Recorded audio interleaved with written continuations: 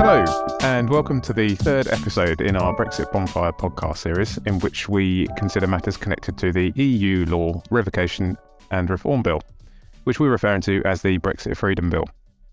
My name is Simon Fennell, and I'm a partner in the employment team here at Shoesmiths. I'm joined by Amy Leech, a senior associate, also in the employment team, and today we're going to discuss some of the employment aspects of the Brexit Freedoms Bill. Amy, do you want to give us a little bit more insight into the context of our discussion today? Yeah, thanks, Simon. So as some of our listeners will probably be aware, the Brexit Freedoms Bill was introduced by the government late last year in September. And the government kind of states that the purpose of it is for the bill to remove years of burdensome EU regulation in favour of a more agile, homegrown regulatory approach that basically benefits people and businesses across the UK. If the bill is passed in its original form, all law, which would include employment laws that we're going to talk about today, that have been derived from the UK's membership of the EU, will cease basically to have legal effect on the 31st of December this year. So it's this date, this 31st of December 2023, is known as the sunset date. And the only way to avoid a law essentially sailing off into the sunset is for it to be reviewed and restated in new UK legislation. There's also a provision that a minister can delay the sunset date for specific pieces of EU law, but only until the 23rd of June 2026. So there is a long stop date on that. And actually, scarily enough, that date will be the 10th anniversary of the Brexit referendum as well. Yeah, absolutely. So from an employment law perspective, there are definitely, I would say, EU laws that we would welcome probably seeing the back of. But there probably are some as well that if they did disappear, they could leave employers and or employees unprotected if the legislation is not restated in UK law. And I think as well, more importantly, and obviously this will be a feature today in our episode, I think it can present that golden opportunity to reshape some of the burdensome areas of employment law. So, Simon, I don't know if you want to start us off with maybe an area of employment law that employers may appreciate seeing disappear. Yeah, thanks, Amy. Well, the first one that we're going to talk about is the Transfer of Undertaking Protection of Employment Regulations 2006, which lots of people will know as TUPE. It's an area of law that often gives people some headaches and is recognised as being relatively complicated. The original version of TUPE was implemented in the UK right back in 1981 off the back of EC Council directives, which came known, thankfully, because it's got a hugely long-winded title, but it came known as the Acquired Rights Directive. The purpose of TUPE is to safeguard the employment of employees in circumstances where business or part of the business within which they worked was sold or transferred to another organisation. The broad idea is that employment should follow the work. So TUPE was updated after quite a significant review in 2006, and in the UK we introduced a concept which is unique to us, which is called the service provision change. Now, given that that is a unique provision to law in the UK and isn't therefore derived from the EU, technically that part of TUPE would survive the sunset provision and would remain a standalone piece of law, even if the rest of TUPE were allowed to burn on the bonfire, so to speak. TUPE in its current form protects employees, but does apply quite a number of burdens on employers. So off the back of that, if TUPE was removed by the bill, on the face of it, it looks like that it would seem helpful to employers, but as you say, employees may argue differently. Given the opportunity that the bill poses, I suppose if TUPE could be changed, what would you suggest? I don't think it's a piece of law that employers would necessarily want to lose as such. There was another review in 2014, which after a long period of consultation, the UK government not only decided to maintain the service provision change, but reinforce the value of that. So it's a piece of law that gives employers some continuity. And if you imagine that, where there is a contractual change which sees a workforce moving from one to the other, it's often quite useful to have that continuity. So to throw it all away would be quite difficult and certainly would be damaging to employees. But from an employer perspective, one of the big headaches that's connected to TUPE is that you end up with a workforce where you have different sets of terms and conditions for employees who are working alongside each other. And TUPE prohibits any variation to the terms and conditions of employment where the reason or the principal reason for that variation is the TUPE transfer. So what I mean by that is that you can't simply harmonise terms and conditions within a workforce so that everybody's working on the same terms and conditions. And any attempt to change those terms and conditions, which is because of the transfer or connected to the transfer, will be deemed to be void and unenforceable. And the problem is that there's no long stop date. So even if a variation happens, say 5 or more years, I just picked 5 years as a random, but it could be any number of years after the TUPE transfer has taken place, if the variation is still deemed to be connected to that transfer, the variation will be void. So it provides a significant and ongoing risk to employers who would really like to have a simplified employment model. One exception is where the employer can show that the sole or principal reason for the variation is an ETO, which is an economic, technical or organisational reason entailing changes in the workforce. But a real problem there is that it's often tricky for an employer to be able to successfully argue their case for an ETO. And the bill therefore gives us this opportunity to try and make this whole position easier on employers. And one of the ways that they could do that would be to be really radical and allow harmonisation from day one to terms and conditions which are, let's say, the best of the package that might be available. So if the transferring staff have got terms and conditions that are less favourable than staff who are already within the business, for example, allow harmonisation to move to those terms or a package of terms that are the best of both worlds, perhaps. Another option might be to put a long stop date in so that once you've passed that date, you can apply variations and you're free from the encumbrance of the TUPE transfer. Whatever we have, it would be useful to have a situation where at least the parties can agree changes, because we're in a strange situation at the moment that even potentially where there is agreement reached between the employer and the employee, if the employee subsequently changes their mind, if it's connected to the transfer, it's void, whether they've agreed it or not. So there are some opportunities that really could make things a lot more straightforward. Amy, would you change anything about TUPE? That's great. Thanks, Simon. And yeah, I think another area of TUPE which employers probably find quite frustrating is the consultation obligation. So TUPE imposes an obligation on employers to inform and consult representatives. And in the absence of a recognised trade union or an existing and authorised group that already exists among the employees, representatives have to be elected as part of the process by their peers before consultation can commence. There is an exception where there's sort of less than 10 employees, but majority of employers will likely fall into the first camp where they do have to elect or give the opportunity to the employees to elect representatives. And I know for some organisations this can be a real pain, especially if their employees are not necessarily maybe going to understand the TUPE process or necessarily want to engage with it or sort of put themselves forward. And getting that consultation process wrong can have significant consequences. So employees can claim up to 13 weeks pay per affected employees, which can be quite a lot if you've got a large workforce that are affected by this.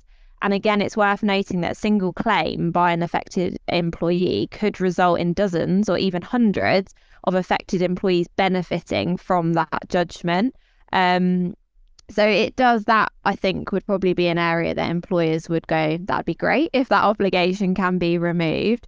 There are a number of questions which, again, are not easily determined by TUPE currently. So in relation to consultation, it's, well, what should employers really be consulting about? To how long should consultation last for? There's no kind of prescribed timescales at the moment. Who is an effective employee? Because whilst it can be the obvious employees, those that are transferring, what about employees who are not transferring but remaining with the transferor or are actually employees of the transferee, so the receiving party? Are they going to be affected by the transfer? So I suppose some options to improve this obligation and to make it easier for employers would be to apply the same collective consultation provisions that we have with redundancies to TUPE. So, for example, if there are fewer than 20 employees proposed to transfer, then you could say that no consultation obligations apply. So have a benchmark. I suppose another option would be to provide minimum timescales for any consultation process to take place, because I think that's the big one at the moment, in that employers, we often get clients say to us, well, how long does my process need to be? And it's like, well, how long's a piece of string? And it can be quite tricky. So some guidance, I think, in that area would be very welcomed. And I suppose also limit consultation obligations, again, to those who are in scope to be transferred, to avoid the uncertainty of actually who is an affected employee. So I think there's quite a lot which could be reformed in that area. Simon, I suppose moving away from TUPE for the moment, are there any other pieces of employment law that you think we could improve as a result of the bill? Yeah, I think there are. I mean, one of the obvious ones, Amy, is the working time regulations. We've had a number of conflicting pieces of case law over the last few years that have really impacted upon working time and all various elements of the working time regulations. So I think there's some real scope here. I mean, one of the things that people don't necessarily understand is that the working time regulations was a piece of health and safety legislation effectively when it came in. And consequently, for one of the biggest pieces of its clout, if you like, the 48-hour maximum working week, that's only enforceable through the health and safety executive. It's not a right that an employee necessarily has to do something about off their own back within, say, the employment tribunals. And we also had the opportunity, using the opt-out, to mean that piece of the legislation doesn't apply anyway. And so many employers ask employees to do that, and many employees are very happy to do that because they want to work overtime, etc., which is often where they top up their wages. It's become very much a damp squib, and it's very few prosecutions have actually taken place in respect of the 48-hour week. So I think that's something that that could be looked at, potentially even removing it altogether, given that it's so infrequently enforced, or perhaps giving rights to the individual to enforce that within the employment tribunal, and looking at the rules in respect of that. Obviously, that might not be terribly popular with employers, but nevertheless, it would at least give power back to the employee and mean that it's actually a sensible and an enforceable piece of legislation. We could also move it, given it is a safety element, maybe move it and apply only to certain sectors where health and safety is of more significance, and where overworking and overtime really would have consequences in respect of their hours of work. So I think there are some real areas just in relation to the working time regulations and the 48-hour week that we could see other bits. But one of the other bits, obviously, has been annual leave and pay. So, what do you think about that, Amy? Yeah, so annual leave and holiday, that's always an interesting topic, especially for our clients. It can be quite complicated, actually. So I suppose, as you say, alongside the maximum working week, most people will recognise that the working time regulations introduced the right to a minimum amount of paid annual leave. So originally 20 days, which was under the directive, but latterly 28 days, which is UK only under the working time regulations. And I suppose at this point, it's probably worth us noting that given the UK has extended the limit of statutory annual leave in the UK, I think it's probably really unlikely that this right will be withdrawn as part of the sunset provision. So hopefully nobody's panicking that they're going to lose their holiday. No, I think you're right. But I think, determining, annual leave entitlement for employees is relatively straightforward. But the same cannot be said for when we get to holiday pay. And this is the one that our clients can sometimes find quite tricky, especially if employees have additional payments alongside their normal salary or hourly rate. So the working time regulation states that an employee should receive a week's pay for every week of annual leave taken, which in theory sounds very simple and straightforward. However, there's been so much case law on this over the sort of last few years and even before that, which has held that normal pay during holiday will need to take into account payments like commission, in particular circumstances, paid overtime as well. And this area is a really sort of large area of concern for employers. The courts have identified the principle and the fact that it needs to include these things, but has to an extent refused to confirm exactly what employers need to do to comply, and have also refused to clarify what generates a pattern of work which would trigger these payments above basic salary during periods of holiday. So some clarity in this area would be very helpful. So some, I suppose, potential amendments could be calculating the average day's pay for an employee through the use of all payments made to them for the previous holiday year. And then you can ensure that that rate is applied as a minimum to each day of annual leave taken in the subsequent holiday year. So have a bit more of a calculation mechanism there. As with that option, you could have it, but also say that actually it works instead on a 12-month rolling basis, immediately preceding the date of the leave. You could also look at whether maybe only overtime, which generates an additional X percentage of the employee's salary in the previous pay period, should be taken into account for holiday pay. So put kind of a benchmark in. And then again, you can adopt a method such as the other two we've just said for the calculation.